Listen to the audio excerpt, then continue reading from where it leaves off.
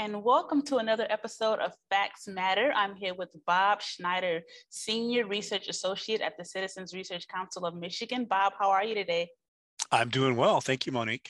Oh, perfect. Glad to hear that, Bob. So you wrote a piece about a week ago just about the state revenue picture and the opportunities that it could bring for the fiscal year of 2023 and its budget.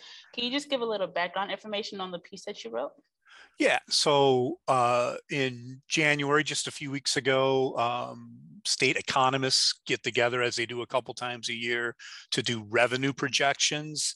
And those revenue projections sort of are shape the amount of revenue that can be spent in the state budget that's going to be introduced. Governor Whitmer will very likely in the next couple weeks unveil her fiscal year 2023 budget proposal. And the news was great, once again, as it has been for several of these conferences in a row. In particular, our general fund revenue, which is our discretionary revenue, that's kind of which drives 95% of budget decisions, is up significantly. We have $3.1 billion in extra revenue from that forecast across fiscal year 2021, which just ended. We had more than we expected in the year that just ended. We have we're expecting more in the year that we're in right now, fiscal year 2022, and then even more in fiscal year 2023. So $3 billion in extra revenue that now is available to be budgeted, in the future. And that will, we did some analysis of some of that is one-time revenue. Some, you can't add something about $3.5 billion we have in kind of one-time revenue that you can't build that into permanent programs, because once the balance goes away, you don't have any more revenue, and you got to cut the things that you just started. But the other important thing about the revenue picture that folks should understand is there is about $1 billion in available resources on a permanent basis. So, and that's a lot of money. That's, close to 10% of the general fund. So there will be room to add a lot to the budget. Or there's a lot of talk in Lansing now about tax cuts, and that's another avenue they could go, to reduce the income tax, increase the earned income tax credit, and some of the things that are being talked about. But we have $1 billion in room to do something, add this, investments for state programs, tax relief, and that will drive, all those conversations for the next several months as the budget gets discussed. And that's really good. It's really good to have that kind of revenue around, especially to allocate it towards the things that Michigan really needs. Yep. And just based on your research, Bob, how do you think that this money will be allocated, or what would be some wise spending for this revenue to be allocated? Right. So one of the things we pointed out that you saw on the blog is our revenue growth is looking real strong, looking real good now, very positive news. But what people I think often forget is we went through about 20 years between the beginning of the century to about 2000 to about 2020, where our general fund revenue that's so important to so many programs was completely flat. In fact, it went way down as the state had a very difficult first 10 years of this decade, of this century. Economically, it started to recover, but in 2020, our general fund revenue, not adjusted for inflation, the actual dollars, was about the same as it was in 2000. So for 20 years, we had no growth. And during that time, we had to cut a lot. We did a lot of significant budget cutting to kind of live within our means with the revenue that we had.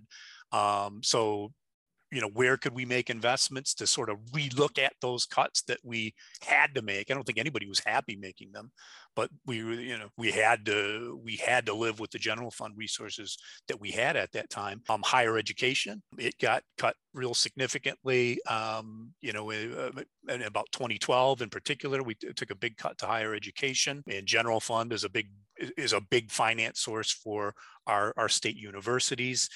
We are still down about 5% in terms of state funding for university operations. We're still 5% down today compared to where we were 20 years ago, because of that that tough 20-year period that we endured. Another area is local revenue sharing. If we look at revenue sharing to cities, villages, and townships, we're still 15 or 20% below where we were maybe 20 years ago before we had the hard times. And, that's real significant. And local units, we have a lot of local units that are struggling. Another social services is another area. It's a big set of programs that use a lot of general fund revenue. Behavioral health services would be another area I would point to where, in 2009, 2010, 2011, we took some pretty significant cuts to our non-Medicaid behavioral health program. So folks who are on Medicaid get behavioral health services, but there are a lot of low-income households that don't qualify for Medicaid who rely on that non-Medicaid program. And that took some significant cuts, again, 10, 12 years ago. And we're still down in that area compared to where we were historically. So there are a lot of good areas that I think this money, this $1 billion, really gives the state an opportunity for the first time in a long time to look back at those tough choices we made back 10, 15, 20 years ago and maybe begin to reinvest in some of those things that, as you say, are important, I think, to Michiganders. That's really good, because even considering that Michigan was in a single state recession a few years back, that took a toll on Michigan employment, public sector, a lot of different areas. And I just want to talk about, you mentioned in your blog about education. So we did another blog a couple of weeks ago about the education, but how important is this revenue forecast projection on the school aid fund? Yeah, so we Craig Thiel, our research director, did a blog on that. I think just a few days before my blog came out. So the school aid fund revenues are also looking real positive. Now we've made some significant investments recently in K-12 to help under Proposal A the funding gap between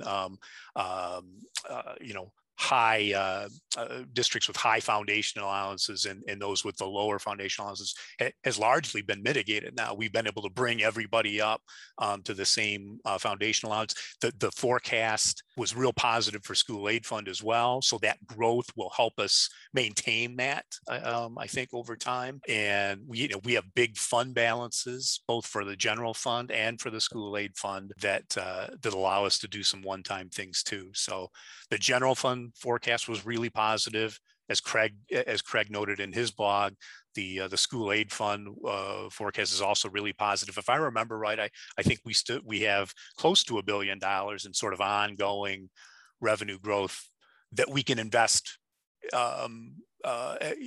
as the governor and legislature see fit in K-12 education too, whether that's raising the foundation allowance, whether that's investing in at-risk grants for districts that have students who may need more support. Definitely, Bob. And is there anything else that you would like to explain to the listeners about your piece? Yeah, I think the other thing we talked about. We talked about the general fund and the fact that we had 20 years of real hard times with the general fund, that by 2020, we had basically just recovered all the losses that we had pushed on us over the prior 20 years. So we were right back at the level we were in 2020.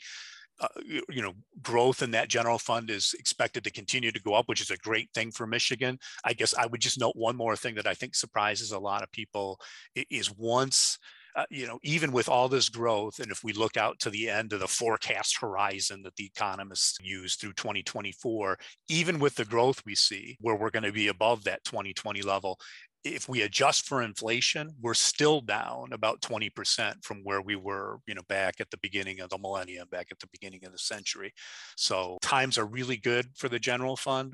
But, we still really haven't completely climbed out of that hole from, as you said, the single state recession and the really trying times we had for a couple decades here in Michigan, at the beginning of the century. And just one more question for you, Bob.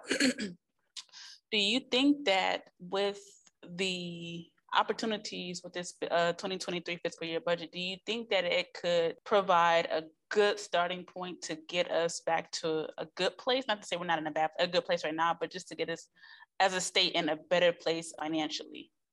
Yeah, I mean, definitely. I think the state is already in a good place financially in terms of having revenue, both, one-time revenue and ongoing revenue.